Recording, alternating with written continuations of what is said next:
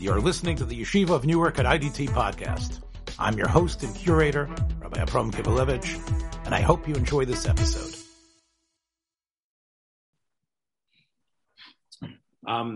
Today's shiur is dedicated to my very close friend who passed away. He's a close friend of many, many people in Klal Yisrael. He was my chavrusa for many years, and he was a Kohain. And I spent many, many hours learning with him and speaking with him and wonderful subjects and topics that he always was able to give me so much in terms of understanding. And he was my friend, and in many ways my Rebbe, but in many other ways my brother. And maybe that's what chavrusas are supposed to be. There's not a day that goes by that I don't miss him. And one of the things that he brought to the table for me, Yonason Ben Rav Nachum Arial, Johnny Abraham, Rabbi Yonason Abraham, was this question. And this question was, and again, I'm not telling tales out of school here, but you know, I wished for him the utmost happiness, and I would have given anything for him to be a happy person. And I thought at that time that one of the things that could make him as happy as possible and perhaps help him in his struggle in life and his accomplishments was to be able to get married. Now, he was a Kohain, of course, and we were talking about, I guess we were talking about he was in his late 20s, early 30s, maybe sometime more than that.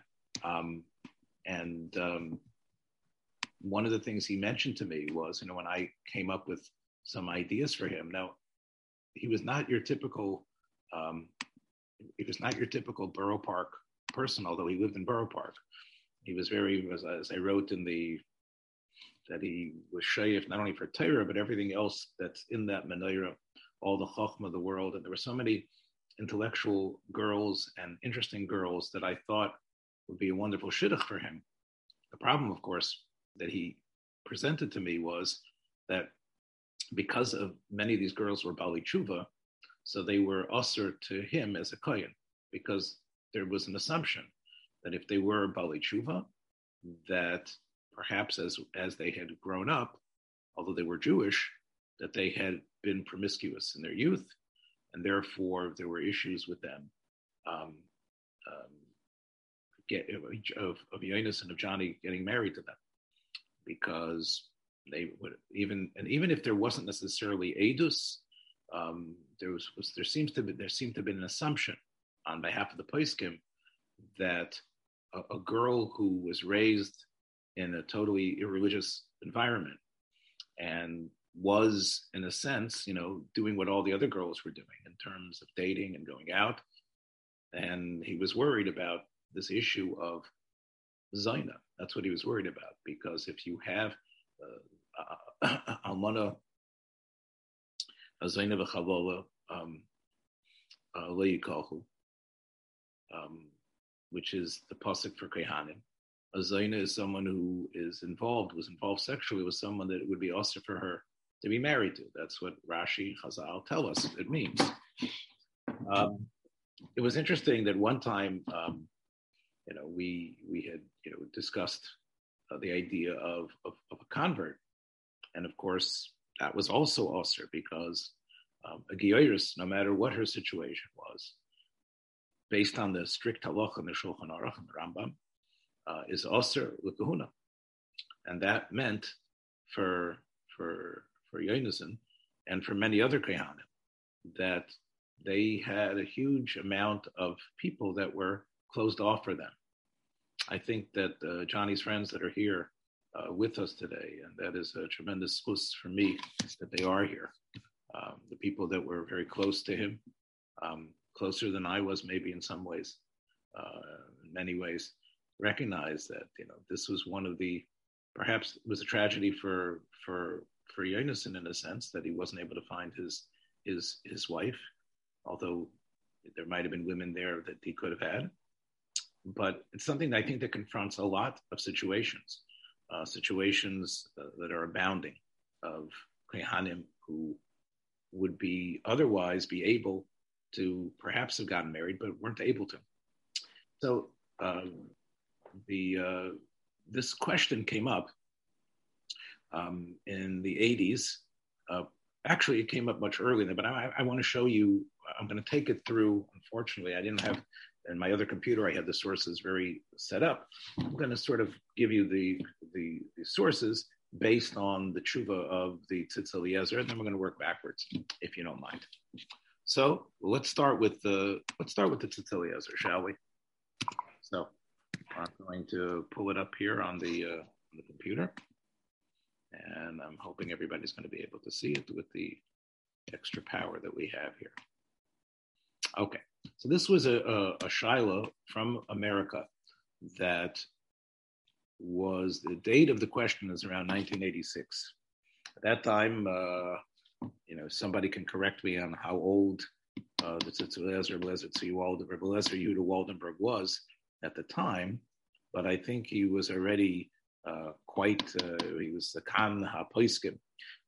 Many people know Rav Waldenberg in America, and in Eretz Yisrael, of course, Tzitz Eliezer was known to be, the most incredibly thorough, tremendous sefer. I think that his sefer in Hilchos Medina, of course, is a classic, but I think he also much more, than perhaps even some of the other more famous names in terms of medical halacha. I think he was really the Rosh Medabrim in terms of, you ever could back me up on this, people who know about the history of Safrus. He, in many ways, was the pioneer in investigating modern halachic questions and dealing with them.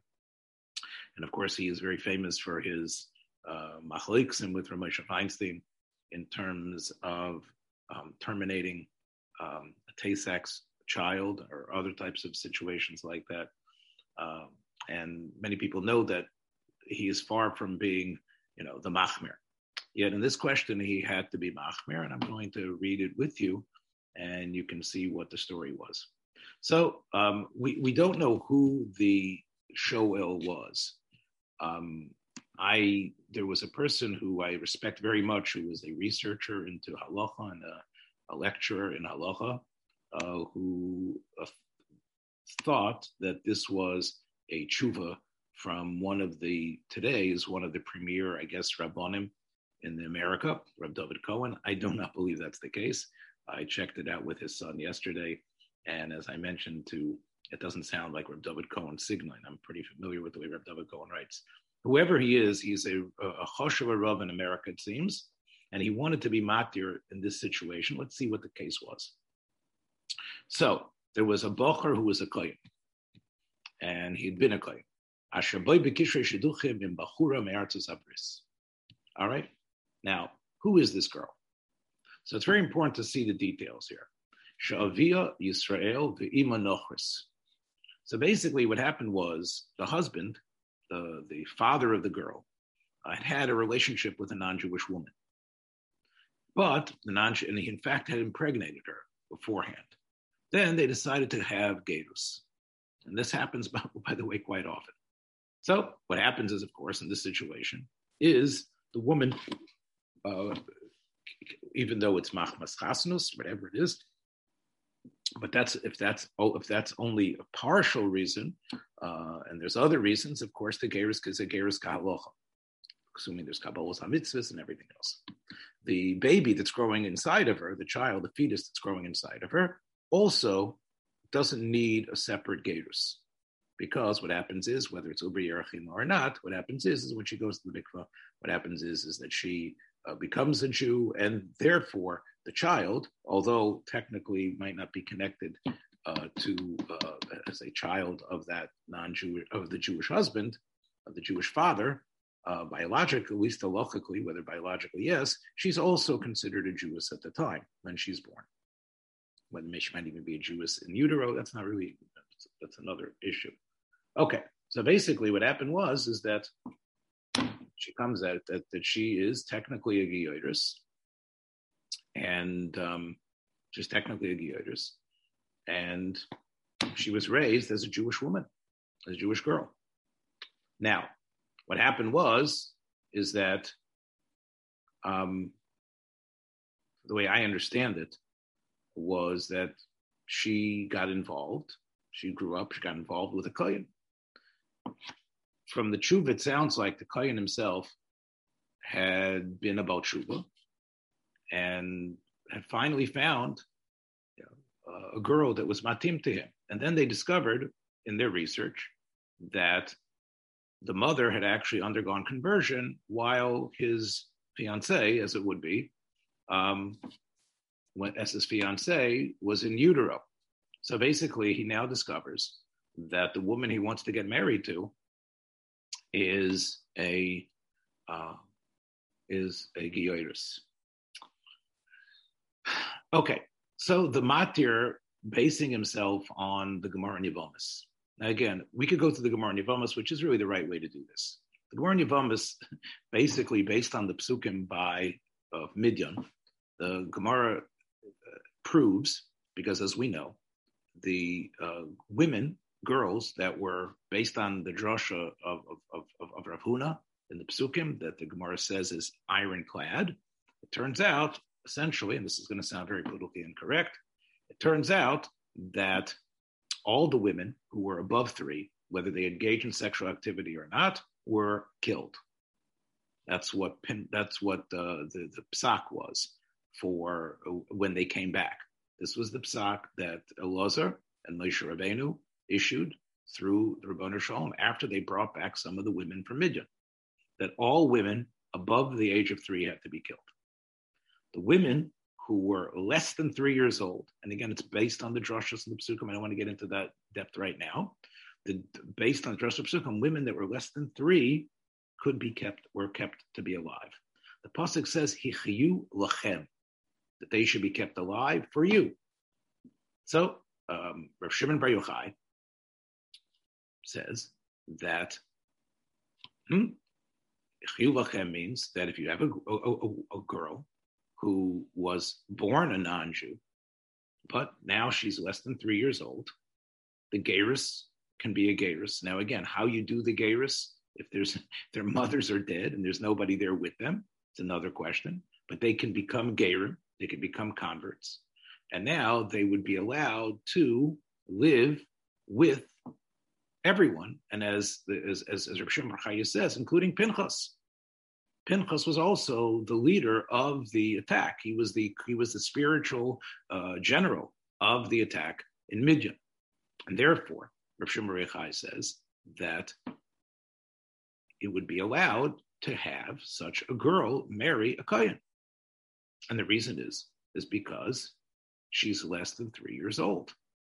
Now, what does that mean since she's less than 3 years old? So here is a discussion. Now, even Rav Shimon Bar Yochai's heter, Shimon Bar Yochai's psak, that was allowed, is also a discussion. Rashi it seems, in the Gemara, that Rav Shimon Bar Yochai says, well, we don't consider that sexual activity happened to her. Okay. So from that Rashi, it seems to be that the point is, and the Ritva makes this clear, that it's very strange, even in a very permissive secular or whatever it is, a paganistic society, to assume that a girl less than 3 would have been involved in sexual activity by anyone. Again, we do have terrible stories that we hear about today, but it would be very strange, especially since you didn't know about it. Therefore, the gerus is on someone whose body which possibly was never violated. There's an assumption that she was never violated. And therefore, when her conversion takes place before she is 3 years old, therefore, she is now allowed to a Kohen as Pinchas would be allowed. The Rabbanan disagree. The Rabbanan say that, again, according to Rashi, the reason behind the Rabbanan is because you can't assume that. In other words, there's an assumption. This doesn't sound politically correct for today, but remember, we're talking about the people of Midian. We're talking about the non-Jewish world of those days. You have to assume that, according to the way that there was sexual activity that occurred, And therefore, she qualifies as a zona, as someone who has been involved in illegal sexual activity in her life, even though she goes through a gerus afterwards. So the Gemara says, so what does it mean you should keep them alive for you? And the Gemara says, this means that they will be avodim for you. That's all that it means. But Kohanim would not be able to live with that. It means that they are all okay to be avodim. They can become, they can end up having a life that we call it servitude. It's probably a better life than they would have had in Midyan. Let's assume that, just to be correct here. Being a shivcha in the Jewish world isn't necessarily like it is in the antebellum South, with terrible, terrible pain and hurt. However, the point is that there was no heter for Kohan. That's the sheet of the Chachamim. I sort of encapsulated it there. So, as the Posek wrote, whoever it was, he says, true, the Gemara, the Rif and the Rosh, Paskin like the Rabbana. Now, you might wonder why we need to have a psak like the Chachamim and not like Rav Shimon Bar Yochai. If it's true that the Rabbanan agree, Shimon Bar Yochai, as great as he is, isn't able to outdo opinions that the rove, the majority. Okay, so the reason is because Rav Shimon Bar Yochai's halacha was accepted, and there were places in throughout Eretz Yisrael and beyond, in Bavel even, where people were paskening like Rav Shimon Bar Yochai, and that meant that Kohanim would be allowed to marry someone who was a Gioris, would become a Gioris less than 3. Now, besides what Rashi says, again, there's another svara here that it's strange that Rashi doesn't say it, which is that even if sexual activity does occur, we say that that's not really sex. That's weirdness by the person, and that is perversion, but it doesn't have halacha of a true sexual act. We say that a girl was only considered a sexual being at the age of 3. In fact, the Gemara says that even the hymen penetration that occurs is something that Gemara says besuleha choizras, that that it actually reconstructs itself. I don't know if this is true physically or not, but that is the day of Chazal. So that's another tzad to be mekel, like Rosh Bar Yochai, even if you don't say like, even without Rashi, the way the Ritva explains, that it has to do with the assumption that she probably was not violated. Even if there was a violation, that violation is perversion, and it's definitely, we would consider it disgusting and terrible, but it's not necessarily considered a sexual act. That means that she has become a zona, right?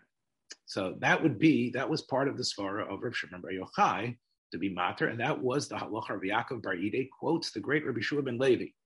Now, again, I could show you the Gemara in front of you, but I think it would take too much time. So bear with me when I say this, that according to Rabbi Shua ben Levi, who represents sort of a super Amora, I think those of you that are familiar with Gemaras know what I'm talking about, and I'm sure many of you are. Rabbi Shua ben Levi is an Amora, but sort of more than an Amora. So we have Rav Shimon Bar Yochai, Rav Shua ben Levi, and Rabbi Yaakov Bar Idei, both and Rav Bar Idei saying, yes, that's the way we should paskin. The Gemara says that in Bavel, when Nachman Bar Yitzchak saw that there was a certain, they wanted to be mater a Kohen, to be marrying a Geiris who had become a Geiris less than 3 years old. The Gemara says that Nachman Bar Yitzchak came and he made a big machol. He says, no, this will not stand.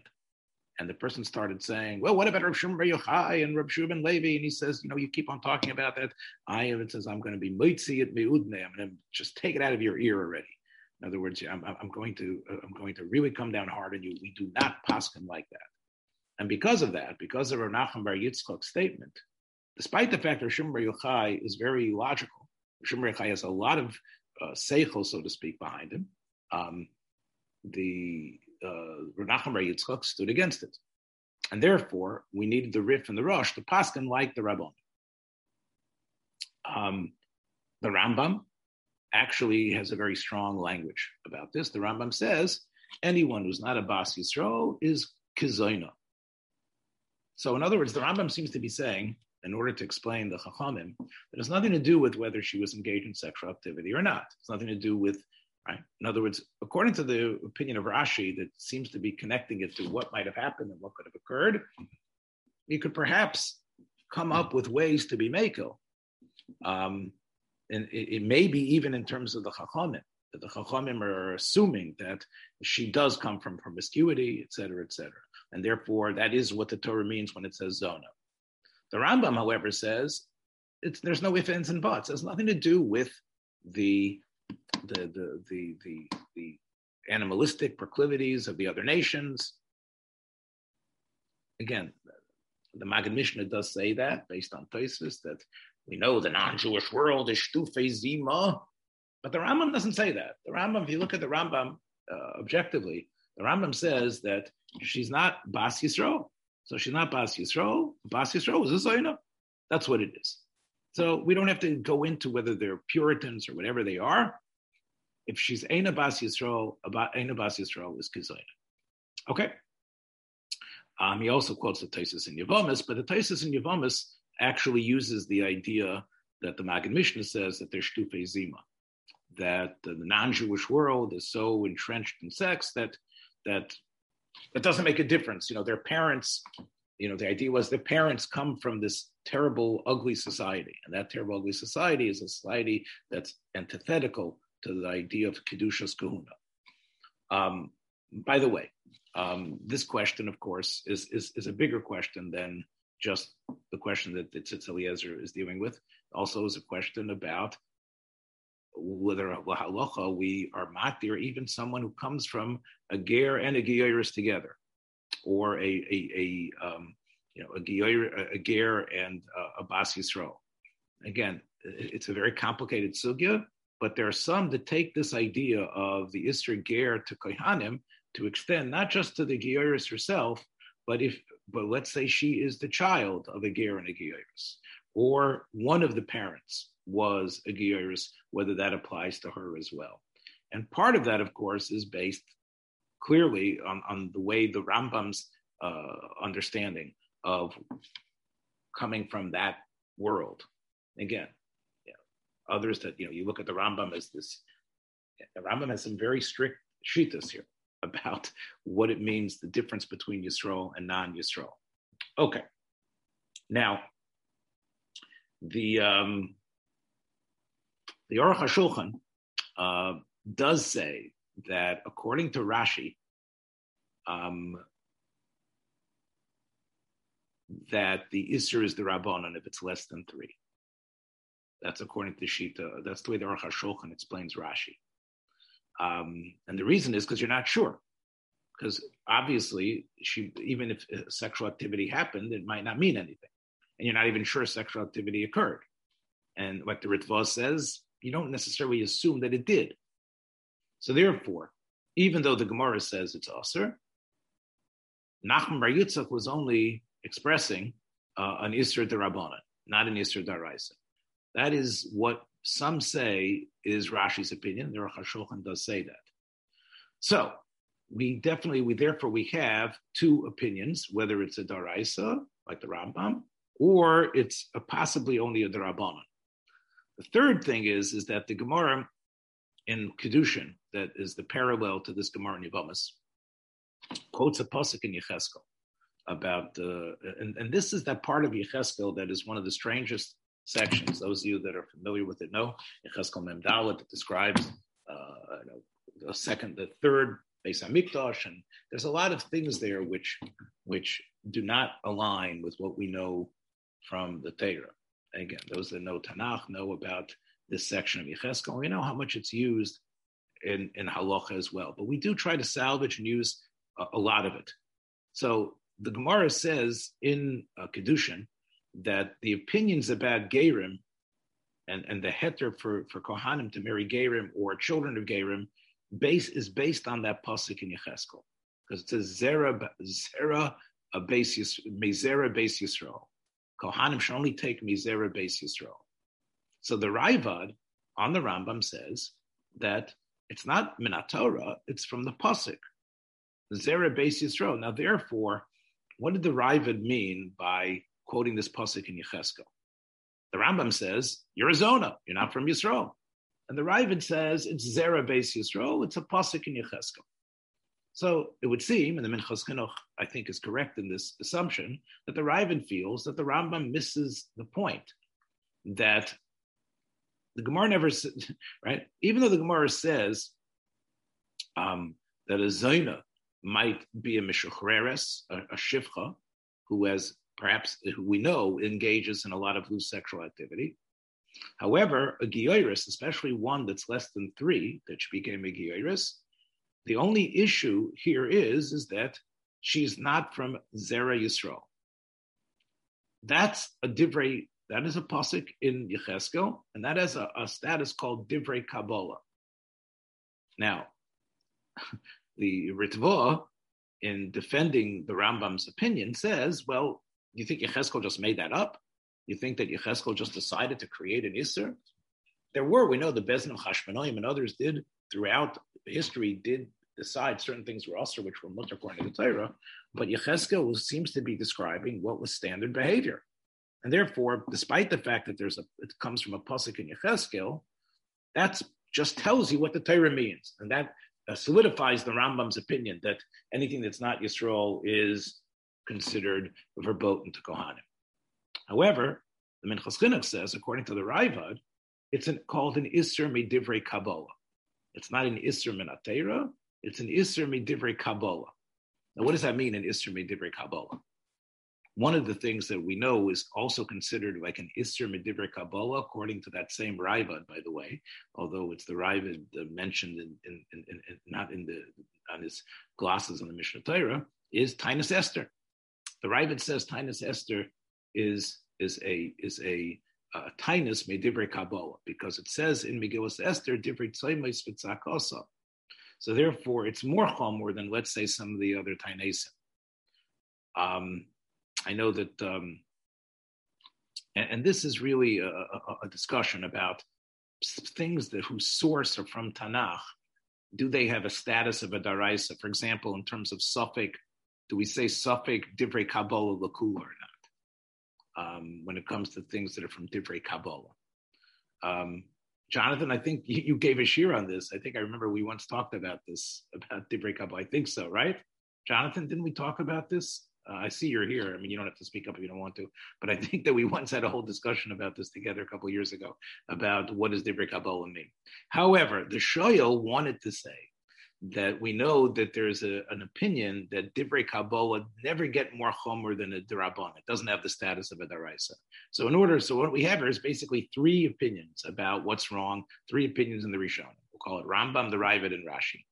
So therefore, the shoyel wanted to say that l'chora you have opinions that hold it's only the Rabbanan. Okay, so what is the Rabbanan? You're not going to be matir, right? But maybe you would. Why? B'mokom atchak kamo b'mikra didon shemayr b'bocher shavur u'bal tshuva. You're talking here, and again, it sort of reminded me of my chavrusa as well. The bocher himself was gone through a lot. He was a kohen, but he'd gone through a lot. He'd gone through difficulty in his life, and he'd come back to find the Rebbeinu Shalom again. And now he was able to find a girl.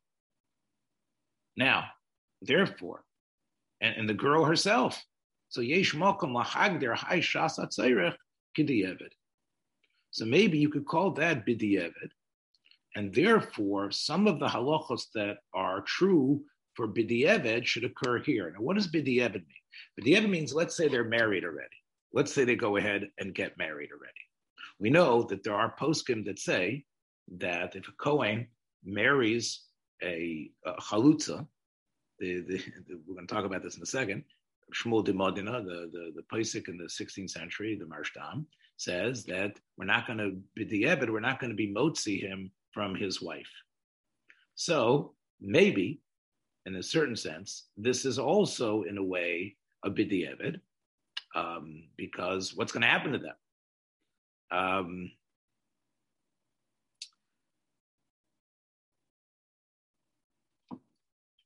There is a another svara that this Makel wanted to use.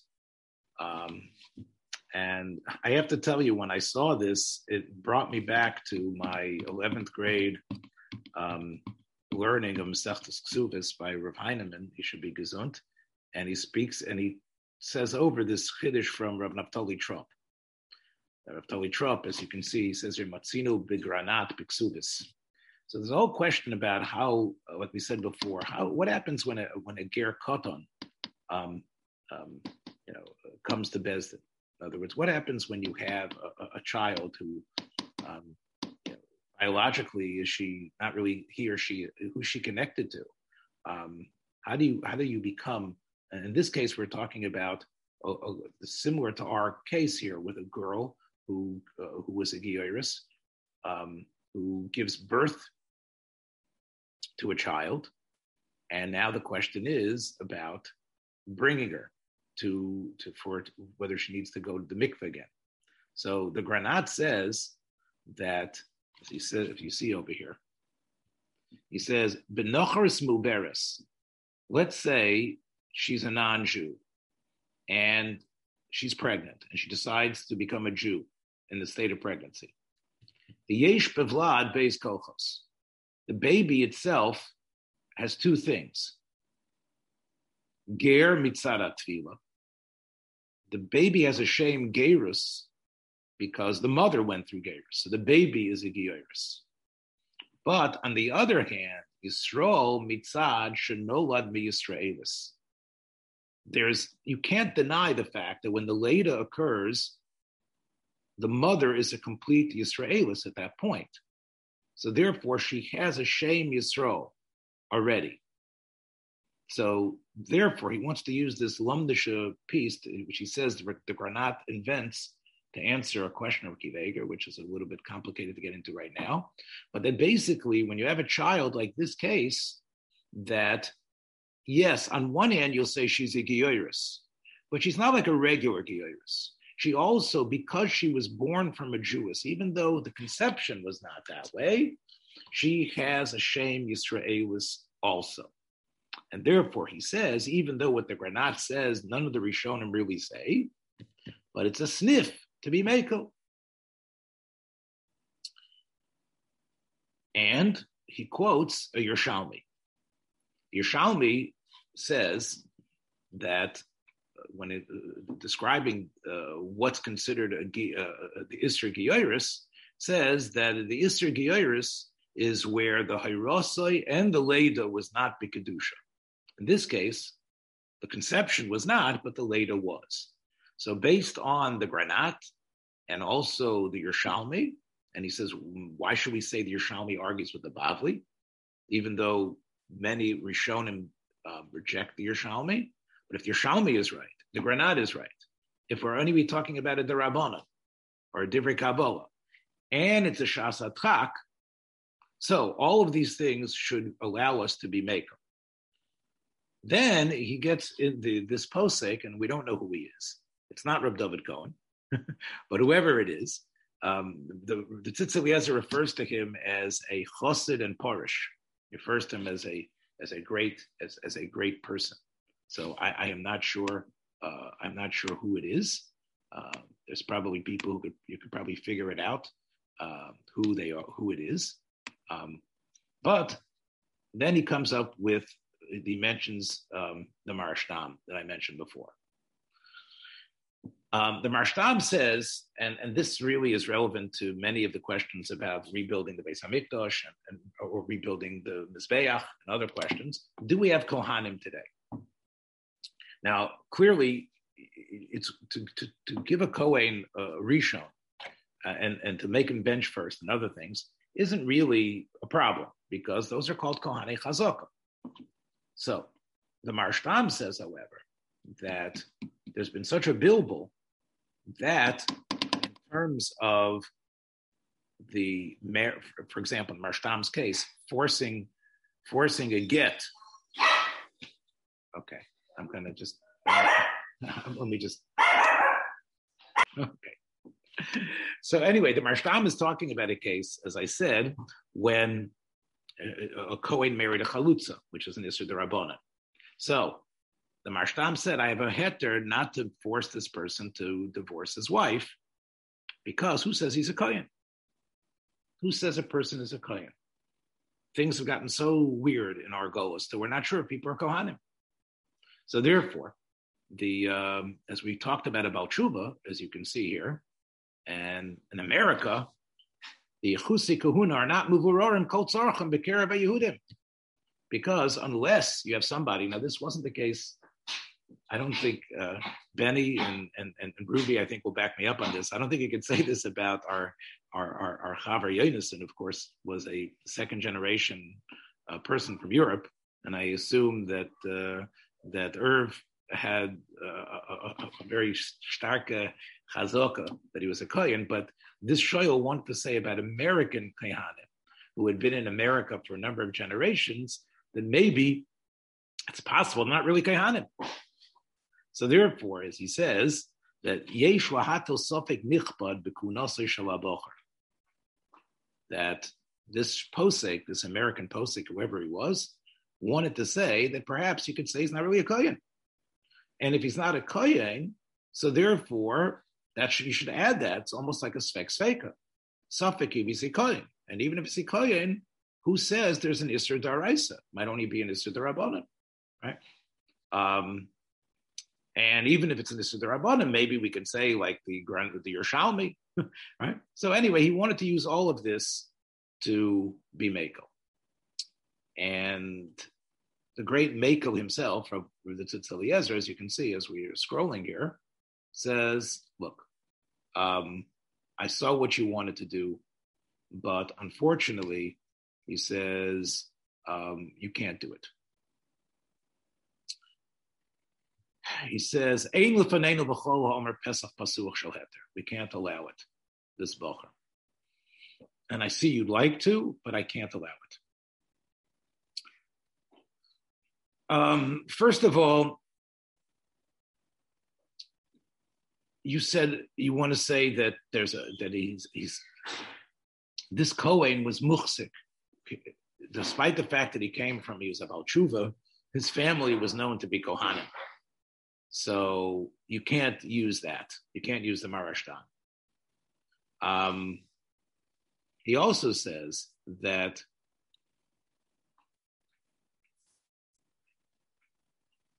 you're mentioning Rashi, you're mentioning the Ravid. Rashi and the Ravid are great when you learn up a sugya. But when it comes to halacha is nikva based on the Rambam and the Shulchan Aruch. And the Shulchan Aruch follows the Rambam in terms of those lashonis. Now it's true, the Beis Shmuel and others talk about the Shita of Rashi and they talk about the possible Derabanan. But you can't necessarily just download and say, okay, well, there is these Shitas Rishonim, maybe we should use them in this situation. He also says that even despite the Yerushalmi, we know clear that this was Hayrosai Shalei B'Kedusha. And he quotes a number of Achronim that clearly indicate that, we don't take that Yerushalmi and we don't give it any significance as far as that goes. So therefore, he says this is not a case of B'di'evet either. The fact is that that's called Shas Atchak. He says, how can you call this Shas Atchak just because he was a broken fellow and now they found themselves? He says, let's say you give them this psak and you let them, or let's say they get married on their own. He says, they're going to basically live their whole lives knowing that what they are doing is incorrect. And based on what it says, וקדשתו, Bezdin is mechuyev to force a divorce in this case. So it's not called b'di'evet. And he says, what really happened here? Okay, they got engaged. Okay, but they're coming to you now that they discovered the problem. So you're supposed to say, should they go on and have the marriage? So the Tzitz Eliezer says, Yesh l'daber al libam.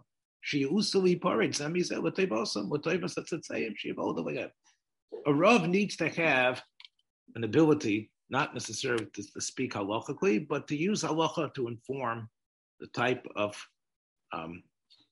I guess what you would call it is this, I don't know, it's not called parsonage, but I guess it's called chaplaincy, to be able to speak in a way that it's for their best. And to tell them, and again, look, the Rebbeinu Shalom is in charge of your life. He brought you back. The same way he brought you back from where you were,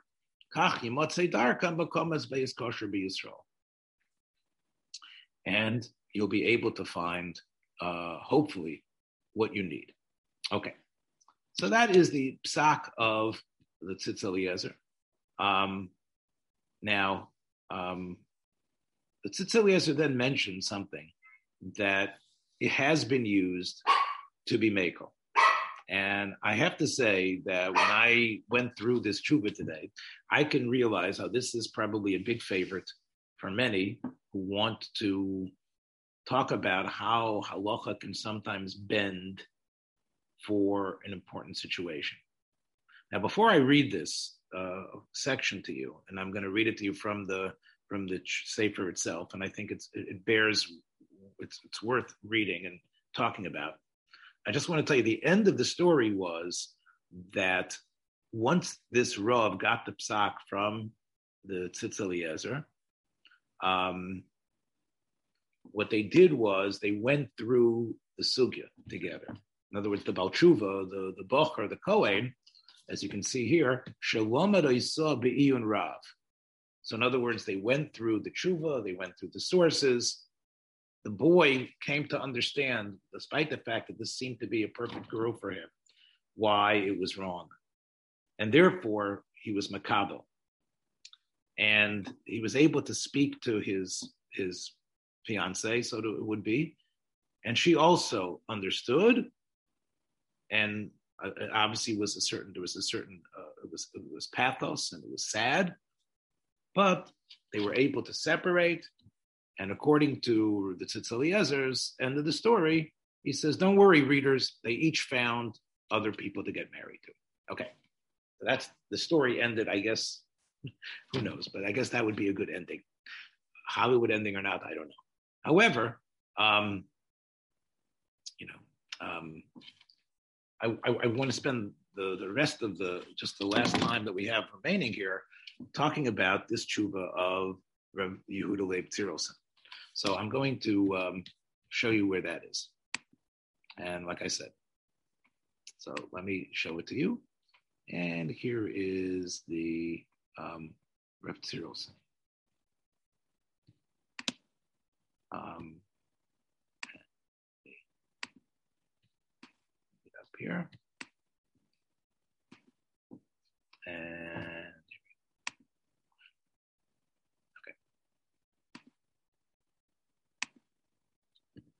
I have to say that this tshuva is a very incredible historical document. And I hope everybody can see it all right. Now, Rav Yehuda Leib Tzirelsohn is one of the most interesting figures of, and I should say, Benny, I don't know if you'd agree with me. I think I've referred to him in the past as Hashem Yikum Dama because I think he was killed by German planes that strafed the city where he was. So he was definitely killed by the German forces. He didn't die necessarily in a roundup, but they were bombing and killing people indiscriminately, knowing that there were Jews there. And he was, in a way, he was there at the beginning of the Zionist, the first Congress of the first Zionist Congress. And he came, in a sense, to be sort of like a rabbi/reporter. And he ended up writing articles about it. And he ended up deciding to move away from the Mizrahi. I think officially he was one of the, he was officially part of the Mizrahi. He was an incredible, very, very, very knowledgeable fellow in terms of writing. And Bessarabi, I think this is where he was the Rav of, which I believe is, again, the very influential. He was a very influential writer. He wrote. I discovered him when I was doing research on the history of early Zionism he had written articles in Hapeles, which were like, he really took apart what he saw as a lot of the hypocrisy and a lot of the wrong-headedness. And he was one of the key architects of the Aguda and establishing the Aguda. Anyway, he's a wonderful writer, wonderful stylist. And again, let the document speak for itself. Benidei Nara Noitzris. Okay. Now, this was Naftali Rota. Benny, you might know where he was. He was in Roshchok in Bulgaria. Again, I'm not sure what we would call it today, but it sounds like he was known as a Rav of the city, and he sent this question to Rav Tzirelsohn. What happened was that there was a girl who was less than 18. She was a Bas Yechida, and she decided to become a Jewess. And her parents were okay with it, which was itself unique, that a Christian family should allow their daughter to become a Jew. She was seemingly from an aristocratic family. She was, for about 2 years, she was a real frum, nice girl. And then they decided to set her up with a Jewish boy from over there in Bulgaria. When they came to Rav Rota to have the chuppah, so what did they find out? And they've already, they were going to make the wedding. They had all the things set up, and they just wanted him to be the officiator. So when Rav Rota looked into it, he saw that the boy was a Kohain. So he said, you're a Gioiris. We can't have this marriage. So they said, what? I said, look, we have to push off the chuppah. However, the whole city, and I guess the city heard about it. She came from this non-Jewish family. The whole city started tumbling. Harash Godel Kokach, that everyone said that, first of all, now it's clear that not everybody in the city, many of the people in the city had already become what we would call more of a, not sure what the word is, but more enlightened and more open society. When they heard that the rabbi said they can't get married, that come kolam, they wanted to fight the rabbi. How can he come up with this ridiculous chumrah, not let this couple get married? It's such a big cover that she became part of our family, of our Jewish religion. You're not going to let her get married. And not only that, the Jews decided to turn this into a cause célèbre. They decided to tell the Noitzrim HaMakoimim about what happened. And what happened then? Because remember, if they had to explain it, they had to go through the psukim. And they had to say that this was what's known as a zoina, right? Now remember, people who don't accept the Rambam's very formulaic description here, no, zona means you're not from Bas Yisrael. Doesn't mean you're a whore. But of course, when people heard that they're calling our daughter a zona, right? And everybody knows that this family, right, this was what it was. It wasn't just a pure halachic definition. The fact that it was, again, if they would have had the Ravid that it has to do with a different Kabbalah, it's one thing.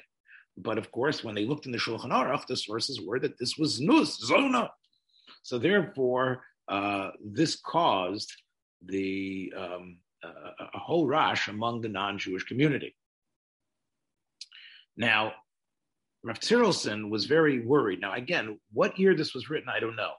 But we do know that anti-Semitism was definitely on the rise. Not only on the rise, it was in its strength that there had been a number of pogroms, a number of terrible things going on. And they didn't need much to rile things up. So when the boy realized that he wasn't going to be able to get this wonderful girl, he said, "This is what you want? You know what? I'm going to convince her. We're both going to go back to Christianity, just like where she comes from. And you know what? I'm going to go baptize myself, and that's where I can get married." Because We found each other. This is true love. Okay. So the Rav Rota, didn't know what to do. He says the anti-Semitism is growing. It's going to be a chilul Hashem. Whatever I say, it's going to be interpreted terribly. So I got them to stop. I said, look, I am going to send something to someone bigger than me. I'm going to send it to Rav Tzirelsohn. He's the Rav of Bessarabia. He's like the Rav of the whole area, I guess. So he can give the psak about this. So Rav Tzirelsohn wrote that he says, look, I have to tell you that this disgusts me in a way. I can't believe I'm being asked to do this because we know this is the halacha for so many years, thousands of years. This has been the halacha since the time of Rav Nachman Bar Yitzchak. But the truth is, our times are so much different than any other times. Hamatzav hakosha ma'od shel anidon shulchanenu im atzmas mitzioso harachoka mitachlis migeder harigilus. We haven't had times like this, he said. True, halacha was one way, but the world this is a situation that hasn't happened in the world. And there's a asara masukan. And we know that there is something that could happen here. There could be pogroms, there could be mass killings. Therefore, despite my feelings that we need to follow halacha, I'm going to keep my feelings in check and try to deal with this. Rav Tzirelsohn then brings sources all over from Shas and other places where Isurim get pushed away for bigger reasons. Things that we know are Asur get pushed away either because, and he goes through his whole theory here, that it has to do with the big picture. And the big picture, he ends up saying, isn't just about saving Klal Yisrael, like we talk about Esther and other situations like that. But it has to do, in the famous Gemara in Brachos, that there's an Issur of freeing a slave, and yet Rav Elazar freed his slave in order to make a minyan. Now, the Gemara doesn't say to make a minyan. The Gemara says mitzvah derabim, and the way it's interpreted by some Rishonim is a mitzvah that person could accomplish. That Rav Elazar wanted the schus of being makabel a bigger mitzvah, meaning he would do an Issur derabanan, an Issur daraisa, in order to have a bigger mitzvah take place, which is not only the mitzvah of everybody davening b'tzibur, but that he would be the mezaka of the tzibur. So Rav Tzirelsohn says, you see, that it isn't just about saving the rest of the world doing an Issur. Even if you are going to fulfill things in a greater way, that if there's a choice between one Issur here and a great mitzvah that you will be able to fulfill, you can be docha your Issur to fulfill that great mitzvah. And he therefore says that, and again, he has another proof from Pru or Ravu, that we free the Eved in order that he can fulfill a mitzvah of Pru or Ravu, which of course is a great mitzvah for him, even though it's somebody else. He brings a raya from a Nachla Shiva that they allowed. There was a person who was being a person who left Judaism, that they had a right to chase him, even though he wanted to leave Judaism. He wasn't kidnapped. They were able to get on horses to go and chase him and bring him back, because this could save his life. This could change his life. If he really becomes part of the Christian church, then he won't be able to live a life of Torah. We can do these Isurim in order to save him from a life of terrible, of Averis his whole life. So he says that even if it was the person's fault that he wants to do Averis, but we can still do a smaller Avera in order to save a person from a life of bigger Averis. Quotes a number of other tshuvos about this as well. So he says, Achshav hige atzmacha. Im anu naktine lahatir lavoro achar isurim b'shvil mitzvah rabba shalatzolas azulas. If you can go and do an Avera, like riding horses, going outside of the Tchum, in order to save someone from Averos. So usually you say you don't do an Avera to save someone else. but if what that person is going to do is so immense that we look at your Aveira as being less, Kal v'chomer, in our case, we're not talking about saving someone else. We're talking about saving this couple. That if they have said that if they can't get married, they're just leaving Judaism. So, and we know in this generation that is a reality. So therefore, yesh litchos l'gabi zuga oimed al ivrei pi pachas kazeh esay Issur giyuras l'koyin. So even if you want to say, like the Shitas HaRambam, that it's an Issur Daraisa, but we are going to save them from a life of irreligiosity because they have determined that this upsets them so much, they're just going to give up. And they're going to go back, she's going to go back to being a Christian the way she was, and he's going to join her. So how can we not be matir this or do this if we're going to be saving them to be part of Klal Yisrael? And he says it isn't just that they're going to, as Christians, they're not going to keep any Torah. But if we keep them as Jews, maybe they weren't exactly from the Haredim, but they're going to be doing mitzvahs. They're going to be part of a Jewish life. And every single day, there's going to be more and more mitzvahs that you're going to be able to do for them. And then he brings a raya that even that if we're able to be mezaka them and doing many more mitzvahs, that's also. So as he says that, first of all, we're saving them from all the averos they're going to do. And we're giving them so many mitzvahs that they can do. And as I said, he brings the raya from the case of freeing the Eved, that mitzvah derabim doesn't mean for the sake of other people. Rabbi Eliezer himself was able to be doche the mitzvah saseh of freeing his Eved, because it says V'ilmem tavodu, because of a bigger mitzvah, the mitzvah of being a mezaka derabim. So it's about not about what the community is, Rav Tzirelsohn says, it's about you yourself. So he says that, he also says, and could be that's the reason why we allow someone to, and again, this is a very shvacha raya in my mind, but again, he says that we allow a person to be motzi zera levatala to see if he's a ptsuadak or not.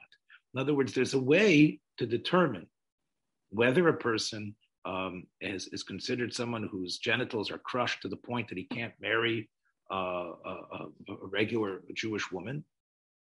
And the way you prove that is that you have to be motzi zera. So he has to sort of, as we say, get involved in sort of like a masturbation in order to do that. And he says that we allow that, even though it's usher, because this is a way to determine that he can now become part of Klal Yisrael. So there's an Aveira, but there's a schus, which allows him to be married into Klal Yisrael. So he then says that when it comes to our case, we have a right to connect the shita of the Raivad, the shita of the way they learn up in Rashi, that it might be the Rabbanan, if you don't know that she has been violated before she was 3. So in other words, not like the Tzitz Eliezer, that you can't view these other Rishonim and put them on the page. He says we do have a right to deal with these other Rishonim who say it's only the Rabbanan or Divrei Kabbalah. And therefore, you don't need any, it seems to be clear that if it is an Issur D'Rabbanan, according to many Shitas, that we should be docha that Issur because of their whole life, which is going to be full of essays and los essays, etc. There's another reason, though. He says, because of the times. Nira de benidon didon hayotze betachos mesidrei achayim arigilin. This to me, I've never, again, those of you who are familiar with halachic material, this is such an unusual description. He said, there's another reason we need to be makel, because what's happening, and I guess this is in the 1920s, or perhaps 1930s or maybe before, within the first 30 years of the 20th century, what's going on here is something that is unusual in normal social life. Something is happening here that is different from Chaim Arigilin.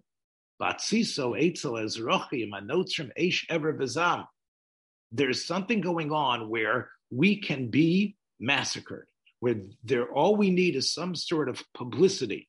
The agents of newspapers and other things that will spread this idea are so strong that there can be this eruption where it isn't just a bunch of hooligans and thugs.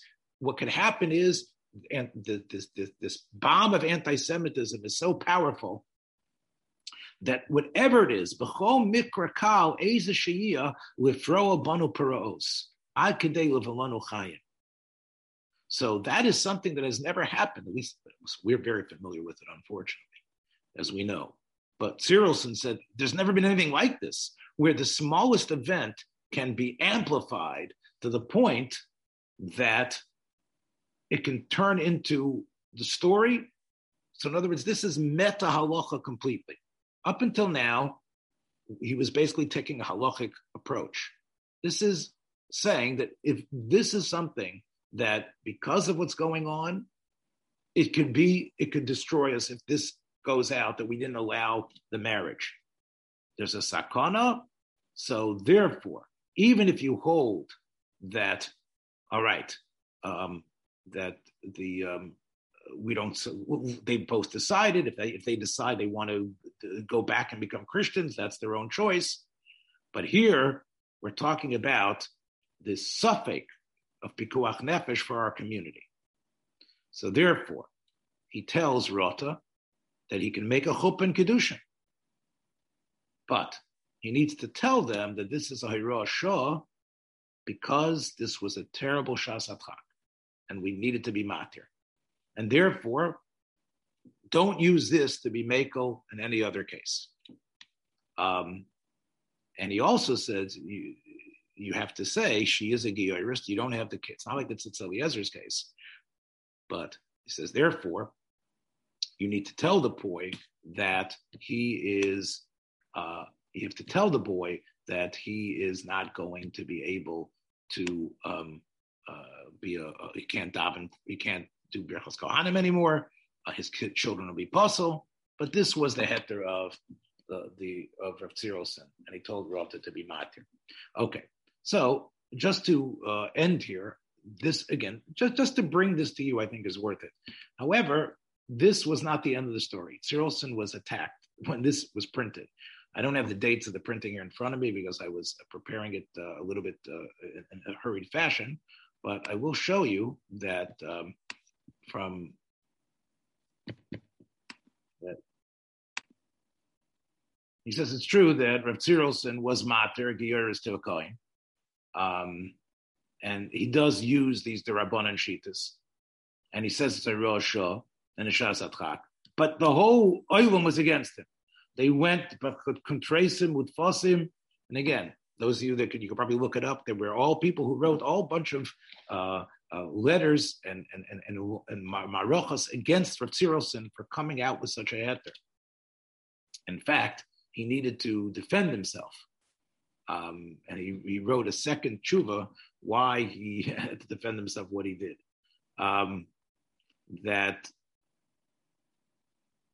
So therefore, one has to be very careful, again, as you can see. And this was, you'd have to do your research on this. But clearly, to go out there and try to be a courageous posek, as Rav Tzirelsohn wanted to be for this situation, it came at a heavy price. And clearly, he perhaps regretted it. I can't tell you whether that's true or not, but it was definitely something that you have to be extremely, people were very worried about this becoming a precedent, I would assume, the other Rabbanim. Despite the fact that Tzirelsohn says that it was only this certain big shas atchak, these are situations where you give them an inch, then they take a mile. Who the they is perhaps another story, but that is what poskim are worried about.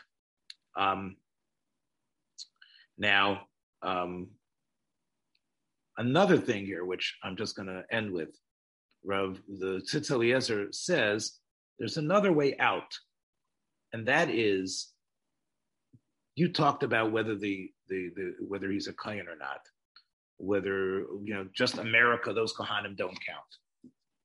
He says there is research you can do about people's mothers, and it's possible that she might have, for example, been puzzled, right? That's something you can do.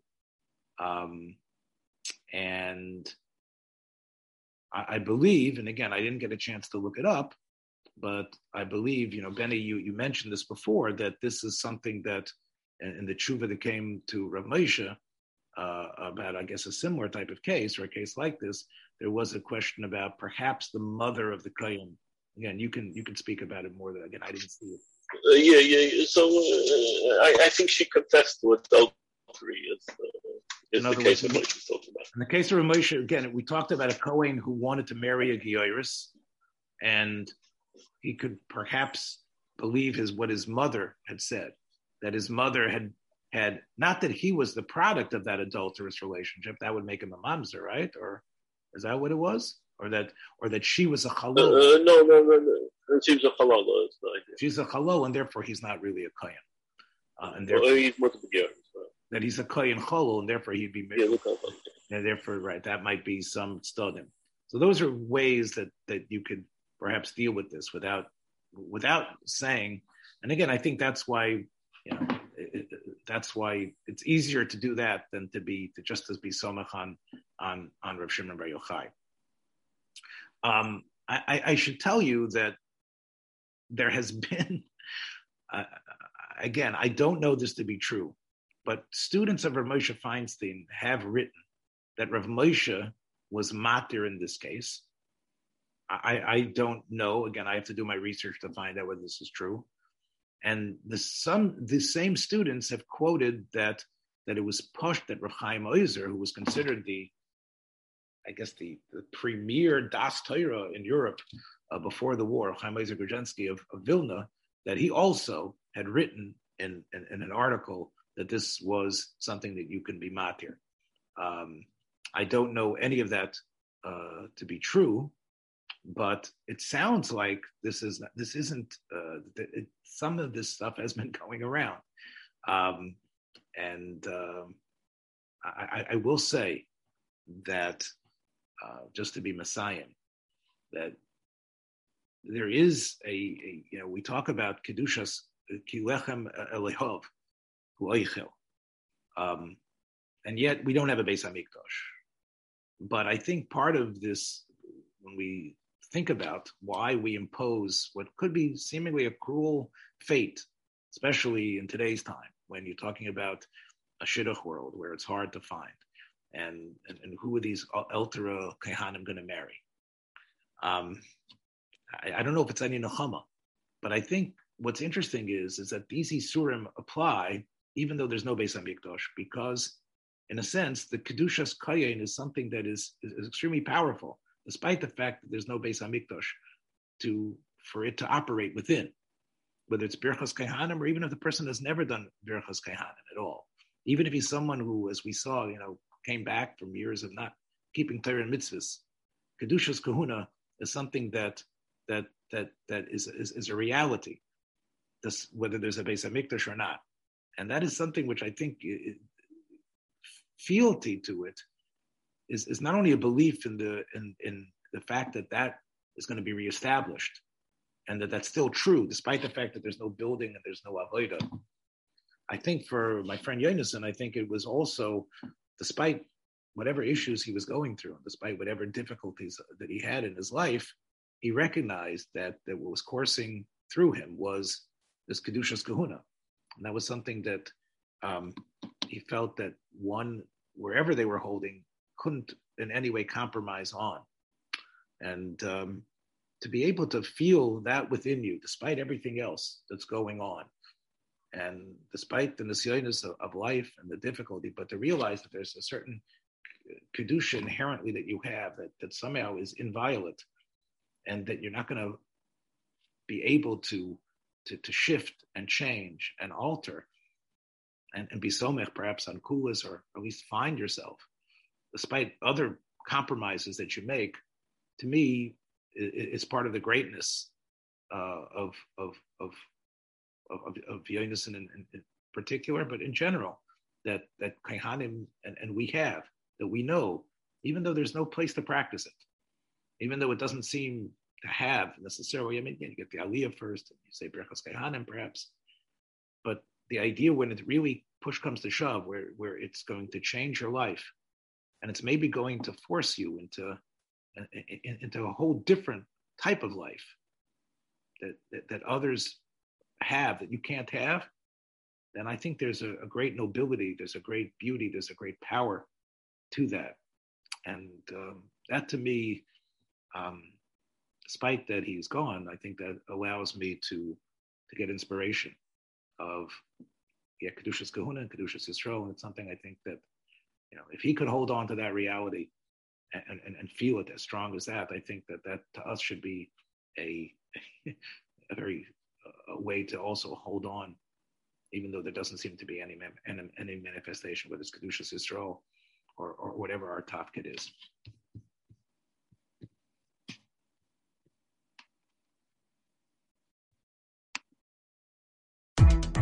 Thanks for joining us for another episode from the Yeshiva of Newark IDT podcast. Be sure to subscribe on your favorite podcast app so you don't miss a single episode.